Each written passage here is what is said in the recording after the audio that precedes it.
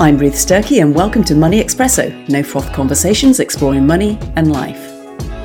Money is a story, an energy, a source of happiness and well-being, as well as being a source of fear and anxiety. Many of us struggle to see that money is just a means to an end, and that the decisions we make and the habits we build around money can change our life and the lives of others. Why are so many of us inhibited when it comes to talking about money? That's what I'd like to explore. Listeners, my guests from all walks of life, share their stories and how money has impacted their journey. My hope is these shared experiences will help you think differently about money and ultimately make better money and life decisions. Hello and welcome to episode 31 of Money Espresso. How are you? In today's episode, I'm joined by Tom Elubi, OBE, who shares his incredible achievements as a serial entrepreneur, philanthropist and the first black chair of the Rugby Football Union.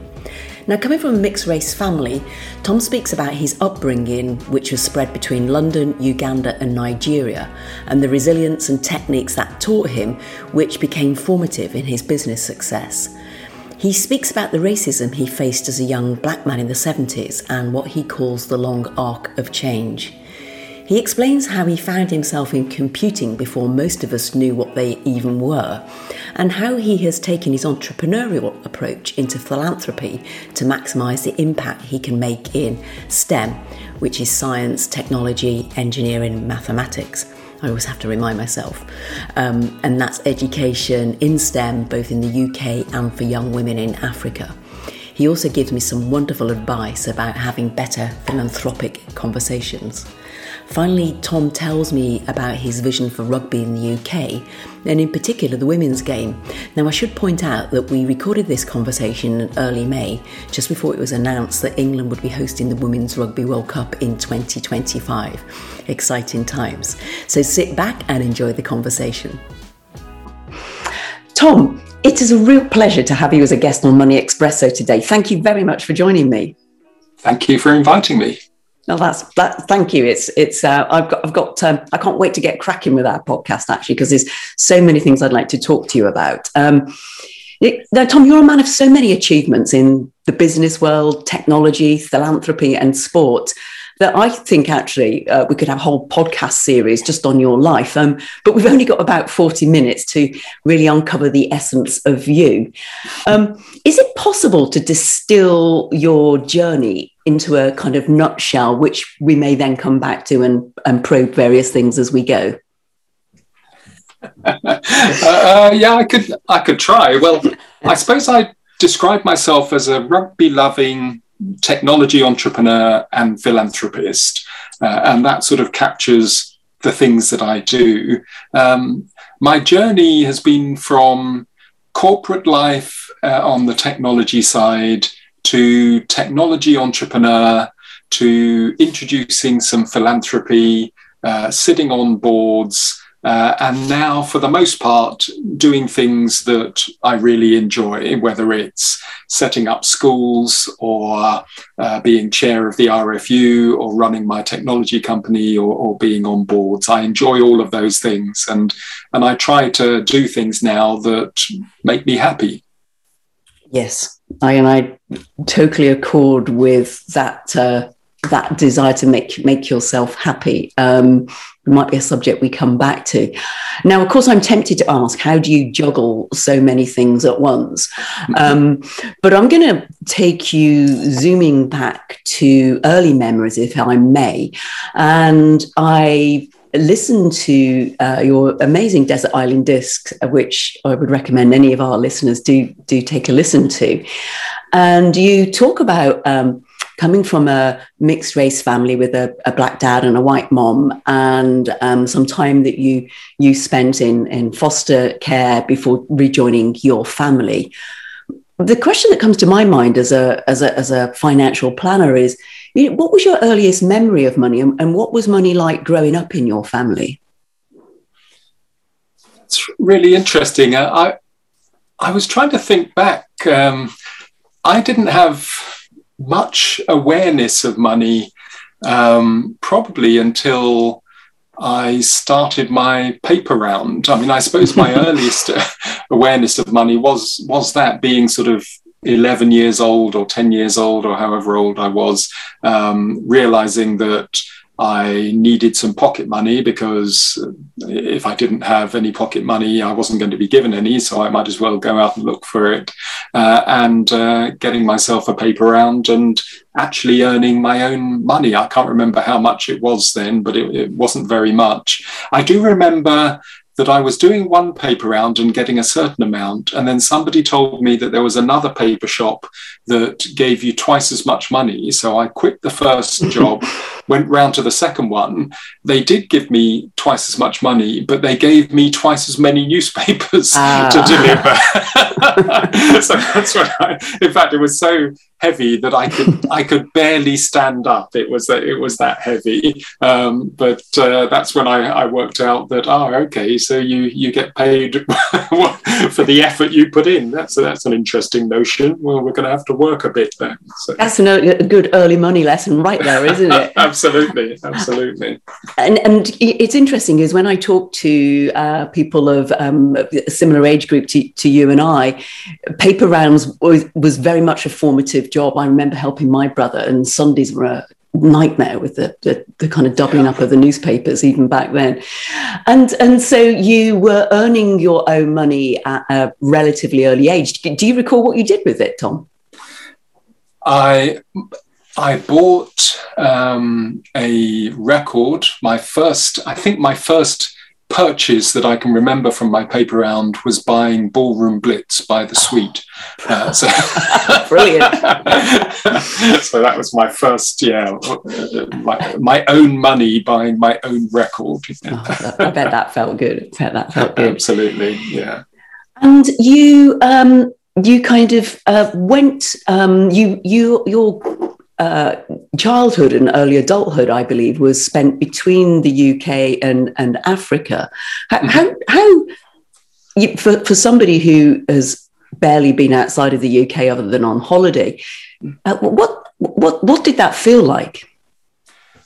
It was confusing. I mean, it was exciting at times, particularly when I was with my brothers and sisters, which I wasn't all of the time. But so we grew up in London, in Sunbury, actually, West London, or just on the outskirts. And then we went to Uganda in East Africa when I was about 7, and spent about 3 years there because my dad was working over there. And then we came back from that back to Richmond, where we lived and where I still live. And then we went off to Nigeria for 7 years, and then came back again. And it was quite disconcerting to move from one culture to another, one environment to another. I went to a lot of different schools as I was growing up. I didn't start and finish ever at the same school. I was always the new boy coming into a school and finding my feet and getting to know people. And then before we'd finished at that school, I would be off to somewhere else, another country, and starting a new school again. So I think that probably gave me some resilience, and probably also some techniques of how to find your way into a new environment, a new culture, how to make friends, and how to avoid difficult people, and how to read the room, and understand how to take things forwards. Really good grounding business skills, I would say, on having to navigate all that as a youngster. Yeah, I think so. I think there was always quite an entrepreneurial side to me. I mean, I was obviously doing the paper rounds, and I was thinking of other things. And when I was at university in Nigeria, I set up a little fashion company. Company's too grand a word for it, but I hired some tailors, and we made trousers and bow ties, and I sold them around the university and so forth. And then we wrote a maths textbook and got hundreds of those printed and sold that. And so I was always doing these kind of entrepreneurial things. And I think there was an element of the way that I grew up making me quite self-sufficient, and sort of taking my destiny in my own hands and trying to make things happen.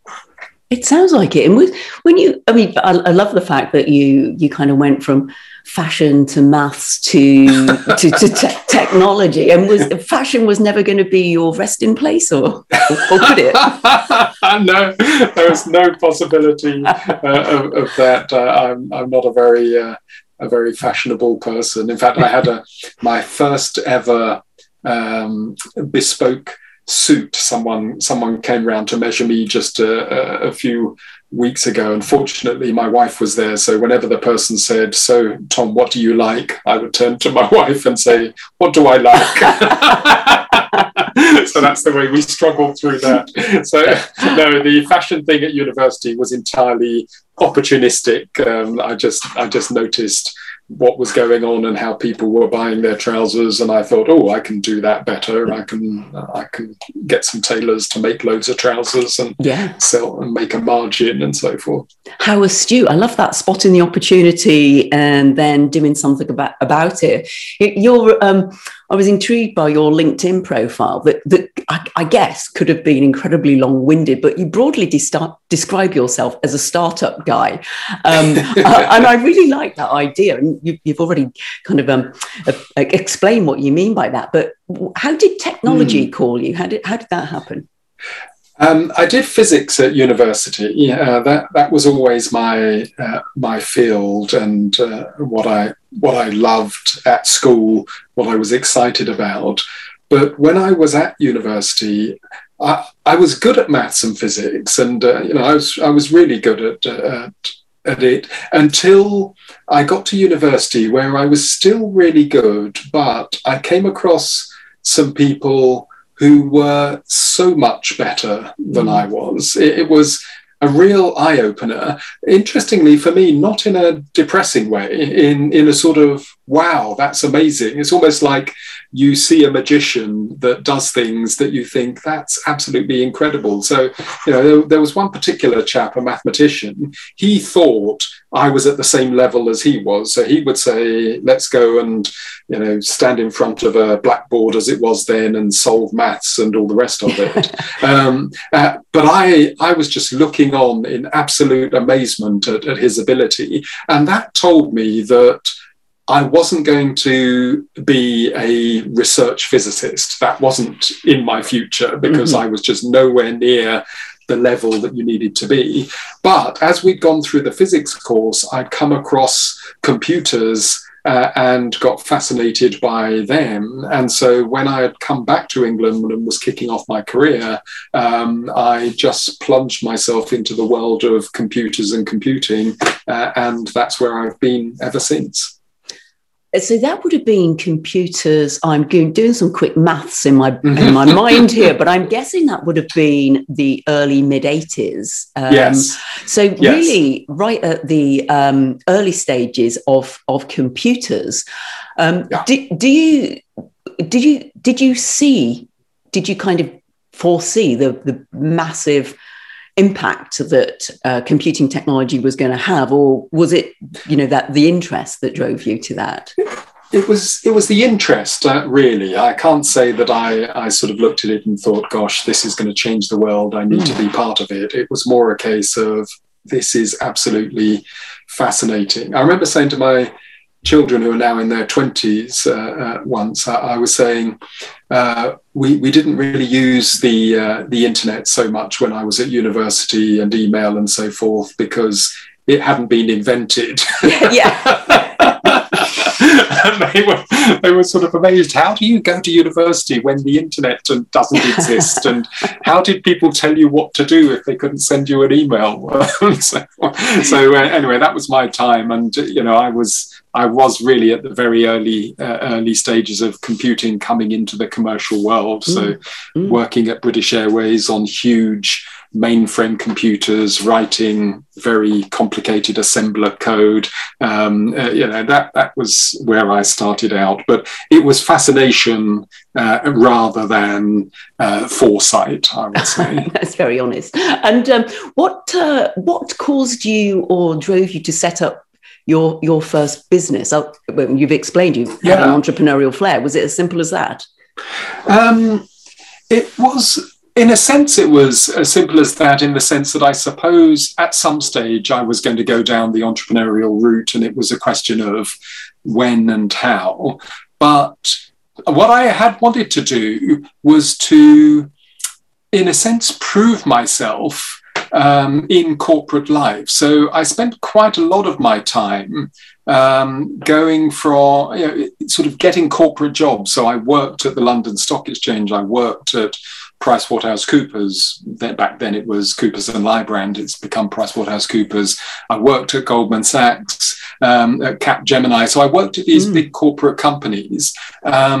And part of it was to gain experience and build up a network and relationships. There was also an element of it that was sort of trying to prove to myself that I was good enough to work at these companies. And when I got to sort of early 30s, I sort of thought, I've done that now. There aren't really any other companies that I particularly want to work for that I feel I need to prove myself against. I think I'm ready now to start setting up my own company, and that's what led me to setting up my first software company.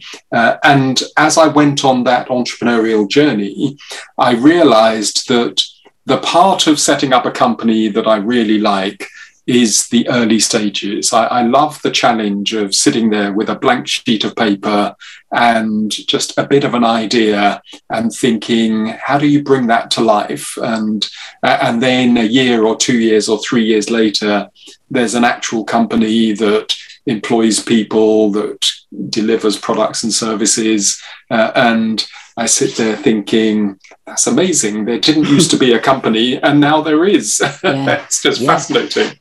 And it is different. Well, it feels to me like it's different skill sets, or you certainly have to draw on different sides of your own talents and abilities. I think, isn't it, from being the startup person to being the CEO and running a business. And maybe we'll come back and talk a little bit more about that. But you mentioned your corporate life, and again, listening to your Desert Island Disc, you spoke about some pretty appalling racism that you faced as a young man working in the city, and I guess prejudice. And you speak about kind of armoring up. Can you tell me a bit more about that and how you feel the workplace may have changed?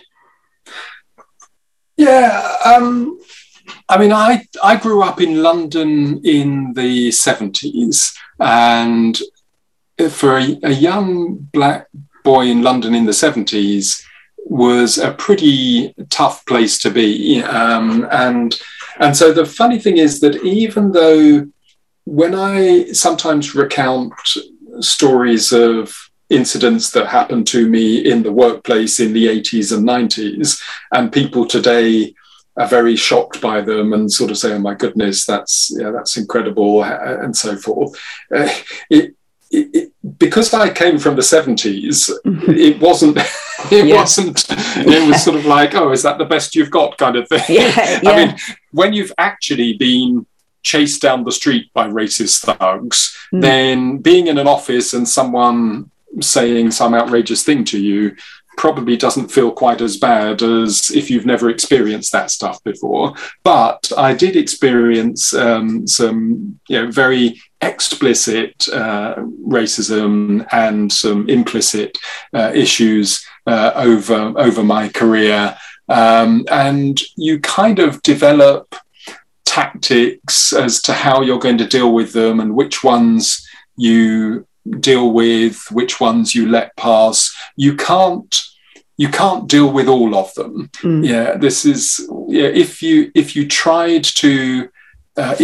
If you tried to fight every single issue that pops up in front of you, you as an individual, one would just spend your whole time in a state of sort of anger and battle, and it would get in the way of achieving what you want to achieve. So one of the things I learned fairly early on is that you have to pick your battles, and you have to keep your eye on what you're trying to achieve, where you're trying to get to, and not get distracted. There's one of the things I learned in my time living in different parts of Africa is that there are lots of great proverbs that tell you little stories that have quite strong messages behind them. And one of the stories was, or one of the proverbs is, the hunter on the elephant's trail does not stop to throw stones at birds. And I quite like that one. You know, if I know where I'm going and where I'm trying to get to, and you're standing on the sideline shouting nasty things at me, if it doesn't help me to deal with that, then I'm just going to ignore you and get on with it. If it is important to me in order to deal with that, then I will definitely turn in your direction and we'll have a conversation about it in one form or another. That's a really mature way of looking at that. And, you know, what you've also explained there, that kind of evolution, as you say, you know, from 70s, 80s, 90s, noughties to where we are now, things don't change overnight. It is a slow evolution. It can sometimes feel like we go backwards before we go forwards again. And without wishing to at all use up your comments, I guess that's a little bit like the kind of Me Too kind of conversations for women in the workplace. You know, things have evolved. When I was working in the 80s, it was very normal to be on the receiving end of sexist comments or whatever it might be. I would be much more horrified these days. So I take your point. You didn't suddenly just land into that racist environment. Do you perceive changes happening? Yes. There's been a lot of change. You know, there are still challenges to wrestle with, and they need to be wrestled with in different ways. But things, you know, if you look at the broad arc, things have definitely moved on. You know, my father came to England in the 1950s, I think 1956 or 57. He was a soldier and a young soldier, and came and was part of the Army Apprentice School up in Harrogate in North Yorkshire. And you can imagine and he was a very dark Black Nigerian man, young man, 16 years old, suddenly finds himself in Harrogate in North Yorkshire. You know, the things that he experienced make anything that I experienced look like a walk in the park. The things that I've experienced make the issues that my children are experiencing look a bit like a walk in the park, but they are still experiencing things. And if you look at it as a long arc, then it's definitely getting better from generation to generation. But in that individual moment, when one individual is faced with a comment or an issue, it doesn't feel like that to them. That issue or comment or incident is very real to that individual. So you can't kind of dismiss that particular point in time and say, oh, well, it doesn't matter because everything's getting a whole lot better. But it is possible to look at the broader perspective and see that things are moving gradually in the right direction. At times you'd like them to move a lot faster, but overall, to my mind, they're moving in the right direction. That's definitely good to hear, and I think is what I also perceive. One thing that is striking to me, Tom, is that the importance of education seems to be a constant through your journey, and you founded a school in Hammersmith, I believe, and the African Science Academy in 2016. My questions really is why STEM, and why specifically for your African school girls? When I decided that I was going to start getting involved in philanthropy, and I'd had a reasonably by then successful both corporate and entrepreneurial career, and I was thinking about how and where to give back, I suppose I went about it in quite an entrepreneurial way, which is to say that I decided to be focused. I decided that rather than giving a little bit of money here and a bit there and responding to a request and getting excited about an issue and then dropping it again, instead of taking that kind of approach, which is a perfectly valid approach, for me, I would pick an area and I would focus my efforts on that area. So given that STEM, science, technology, engineering, mathematics, given that my whole success has been built on technology and my personal interest is around science and physics and so forth, I decided, right, whatever I do, that is going to be the core of it. My mother was a teacher for many, many years here in the UK, in Uganda, in Nigeria, back in the UK. Thousands of students must have been taught by her over her 30-plus year career. So education was always part of our lives, and from time to time we lived in school compounds because she would have a house in a school compound. So education was very much part of what we did. And through my career, as I was coming up, when I got to the stage where I was being asked to speak at events, I was often being asked to speak at school events, and I really enjoy speaking at school events, secondary school events, because the impact that you can have, actually it can go both ways. When you're talking to teenagers in a secondary school, if you're boring and irrelevant, they will literally fall asleep in front of you.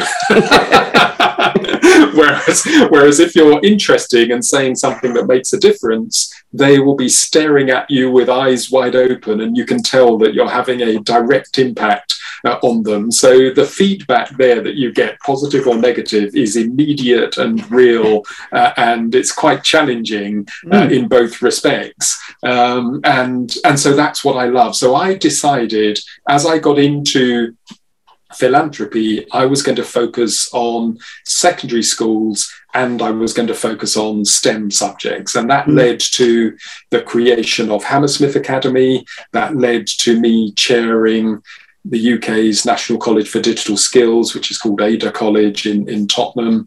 That led to me helping to transform Lillian Baylis School in Lambeth into Lillian Baylis Technology School and making it one of the best schools in London. And then eventually that led me to create my Africa charity, the African Gifted Foundation. And we eventually set up 5 years ago the All Girls Africa Science Academy, which is a school for young women from across Africa to come and study maths and physics and computing on full scholarships and then go off to university all over the world. We decided we were going to make it for women only because we wanted an environment that if you were a young woman who was exceptionally academically gifted, you know, the brain power of an Einstein, but you happened to have been born into a village or a township or a city in some part of Africa and didn't necessarily have you or your family didn't have the financial ability to really leverage your academic gift. That's who we're looking for. We're looking for those young women who have that ability to have a real impact, but don't have the support necessarily to make it happen. And that's the school that we've created.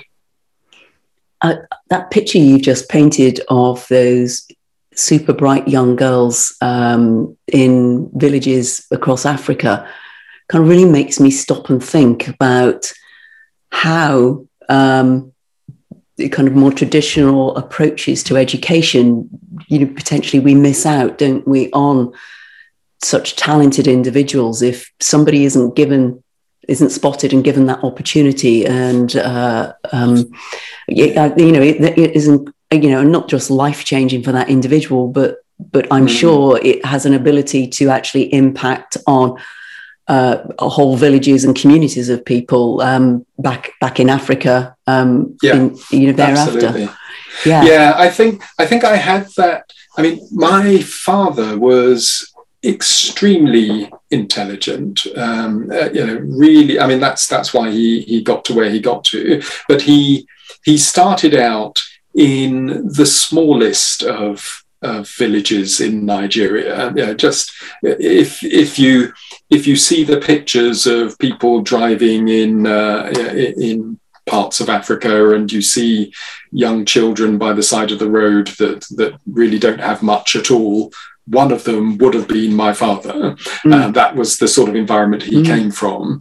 And yet I've met a lot of people in my career as a technologist in Silicon Valley, in China, all over the world.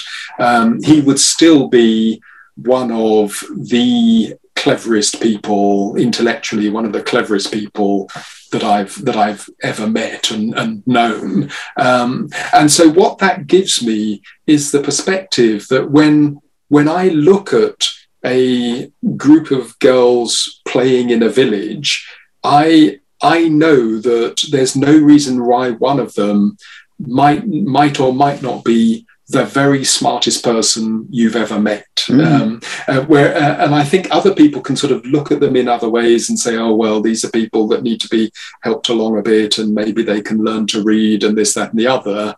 I can look at them and I can think one of those could probably do, quantum physics better than I could, if only someone gave them the chance to.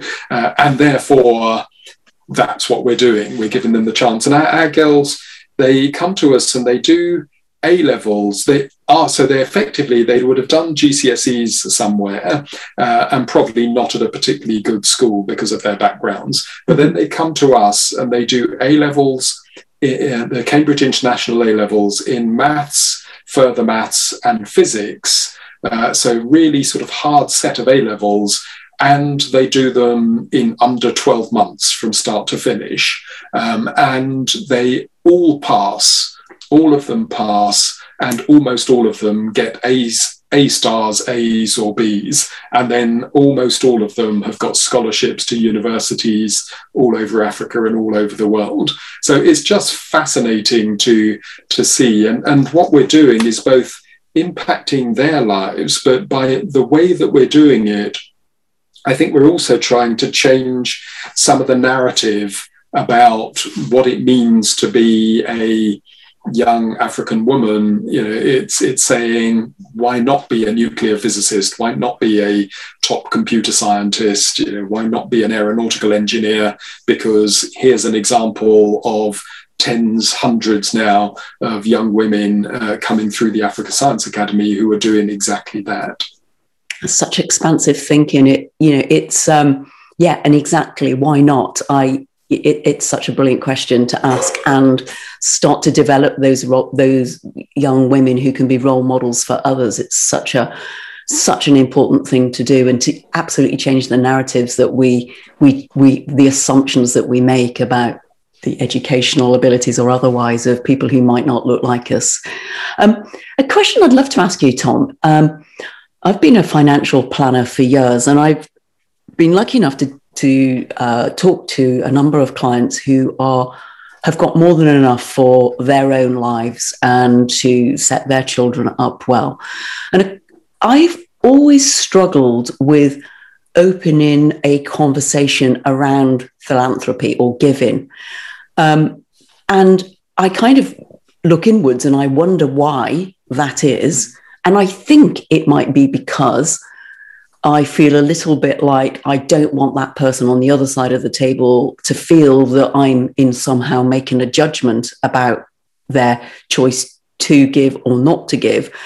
But I wonder how you see the subject of philanthropy, and if you were, how might you help me or other people within the financial planning profession kind of open up those conversations? Yeah, that's interesting. I think that I would suggest that you might want to find other philanthropists and have them share their stories. So I suppose if I was doing it, I'd probably be saying to the person across the table, you remind me of Sue or Jim or whoever it was, their financial affairs are very similar to your financial affairs. Actually, they're doing some interesting things in philanthropy at the moment. So do you want to have a look at what they're doing and see whether it sparks any ideas for you? Because what you find with successful people, they will often want to be successful in whatever field they get into. So it's just a new challenge to them. And so if they've had a great challenge in their business career, and then they think about where they can have an impact, you're almost kind of asking them, what sort of impact do they want to have in their lives? A lot of entrepreneurs are fighting to make a dent in the world, in the universe, in some way. Whether they're successful or not, they're not actually doing it to try and make as much money as possible. Some are, but and if entrepreneurs do, then that's great. There's no problem with that. But often what they're doing is they want to have an impact, and if that impact turns out to be their philanthropic activities, then that's perfectly fine and legitimate as well. So I don't think that there's any reason to sort of lean back from that conversation. And I don't actually think that the person on the other side of the table will particularly see it as a judgment. It's just another conversation that comes into the mix, and it's often quite welcome. And often what they're doing, they are probably, most wealthy people or reasonably wealthy people are doing some sort of philanthropy, even if it's in a very haphazard way. They're giving a few £100 here, a few £1,000 here to causes, and in a sense, what you might be helping them do is just get some shape on that, what matters to them. And often the guilt, I find, can come when you have resources and there are so many ways in which you could give. There are so many causes that you almost feel helpless, and you feel guilty that you're not helping everyone. And so if someone can help shape that for you and say, it isn't your job to help everyone. What you should do is think about what matters to you, because it's much better if this is sustainable for the long term. So what matters to you now and will continue to matter to you for the next 5-10 years, and then focus your philanthropy on that. And don't worry about the other stuff, because on the one hand, there'll be other wealthy people that worry about the other stuff and they focus there. And on the other hand, the example of what you're doing will inspire some other people to act in those other areas. So it's almost better that you do what you do about something you're passionate about, and let people see that you're doing it, and that will inspire others to follow your example. That's really helpful. Thank you. And my brain is racing, and I absolutely see, it's an enabling conversation, isn't it, rather than anything else. And that's super helpful to understand. Thank you. And that idea of focus, like many things in business, isn't it, is, in life, is particularly pertinent, I think, given the number of charities and challenges that are out there. Absolutely. Now, Tom, I must ask, you have fairly recently become the chair of the Rugby Football Union and the first Black man to be chair of a major sporting association. I'd love to know how that came about, and also what are the key challenges you and the board are working on? So I started playing rugby when I was probably about 10 years old. I I live in Richmond, and one of our local clubs is London Welsh. So I played down at London Welsh in my early teens, and this was in the 70s. That was a really fun time to be playing. I went abroad and didn't play much then, and I played a bit again when I came back in my 20s. My son then played for 17 years, and I've been a touchline dad for a long time, and so rugby has always been part of my life, and my older brother played as well, and so forth. So it's always been part of my life. I'd sat on a few boards. I'd been on the board of the BBC. I've been on various other boards, and I was approached about applying to be chair of the RFU, the Rugby Football Union, and thought that would be a really fascinating role to take on, and one in which I felt I could make a real contribution, because I come from the community rugby world. That is what I know and love. I also bring experience as an entrepreneur and an innovator, and there's a lot that needs to happen in the sports world in general and in rugby, around being entrepreneurial, getting larger fan bases in, using technology in interesting ways. There's also a fair amount of new money coming into rugby, private equity investment coming into rugby, and with my background in running private equity and venture capital backed companies, I'm well positioned to really understand that world, understand the motivations and how you deal with those sorts of folk. I think for us as a board, what we're doing is looking forwards. We're looking over the next 10 years and really asking ourselves what we want rugby to look like over the next 10 years. How big a sport can it be? The rise of the women's game is really exciting. There's just huge opportunities there. About 40,000 adult women play rugby in the UK now, and we think that can grow to 100,000 by 2027. We're also the preferred bidder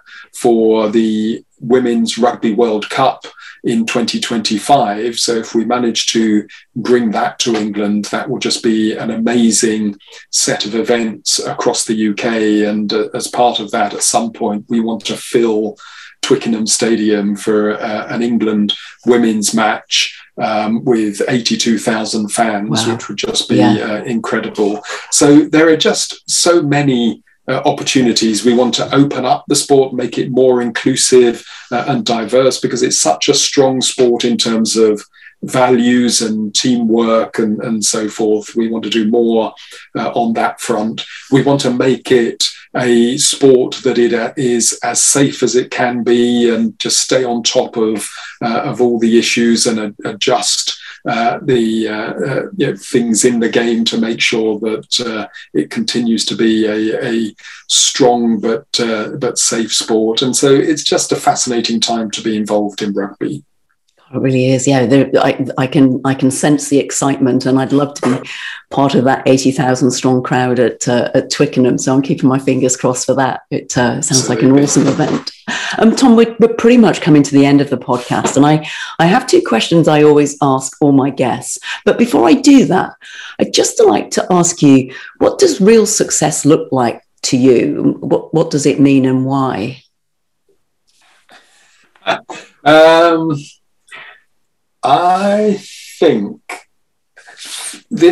for me, real success, it looks like I can just sit back in my house and do puzzles. I don't really bother with cars and this, that, and the other. It's just not what I do.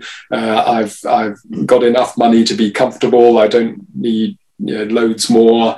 So for me, it's about just being comfortable in myself and having the ability to I hope at one point that I'm able to just sort of sit there and look around at what I've done over my career and sort of nod and say, that's not too bad. Then that's what success looks like for me. Lovely. I love that. Brilliant. Tom, a couple of final questions, if I may. A slightly frivolous one, which I love to ask people because I think it just tells us something that we wouldn't otherwise get to. But what's been your best buy for under, say, £30 in the last year or so, and why? Oh, gosh, in the last year. It could be a puzzle. I'm listening to what you've just said. I fear that it might be a puzzle, to be honest. I mean, that's what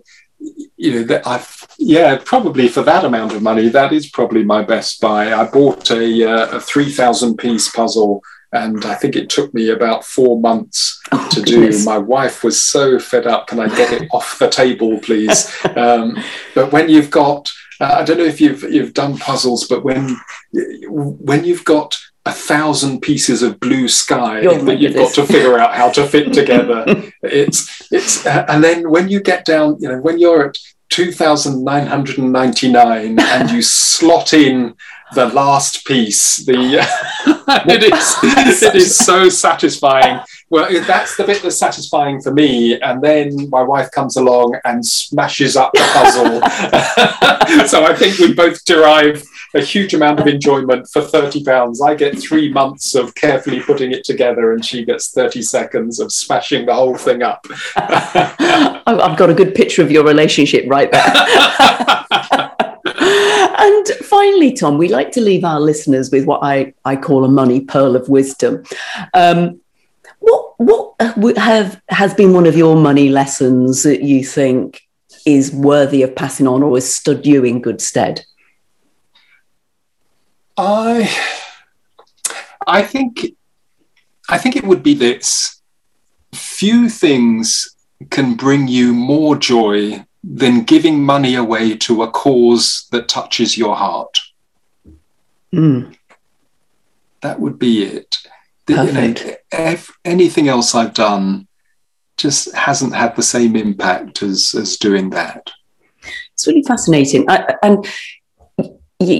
There is some recent research that looks at the pleasure that people get from giving, and it's fascinating to see that win-win situation that the benefactors receive and the giver also gets possibly even a greater enhanced sense of satisfaction from the very act. So that very much resonates, and what a beautiful place to end our conversation, Tom. I've thoroughly enjoyed our conversation. Thank you so much for being so open and sharing.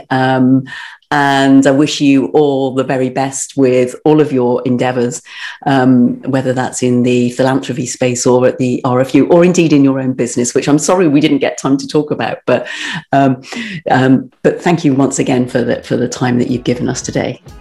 Thank you very much for having me. Goodness, I could have talked to Tom for hours. What an interesting guy. I was totally absorbed in all he had to say, but there were a few things I think that really resonated with me. One of them being his experiences of racism in the 70s and how he had to armour up and pick his battles.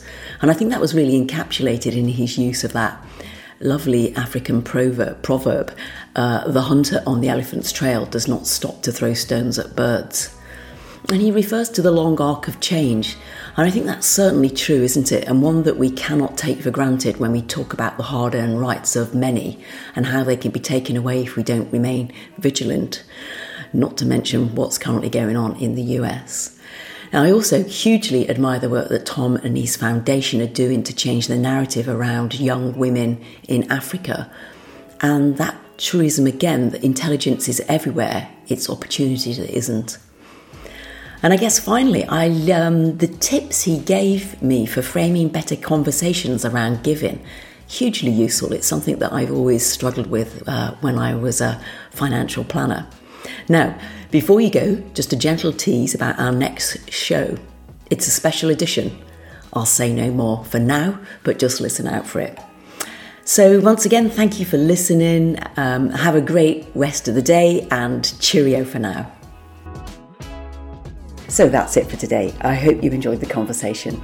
If you did, I'd really appreciate if you could take a couple of minutes to go to Apple Podcasts, Spotify, or your favourite podcast platform to subscribe, rate and review Money Espresso.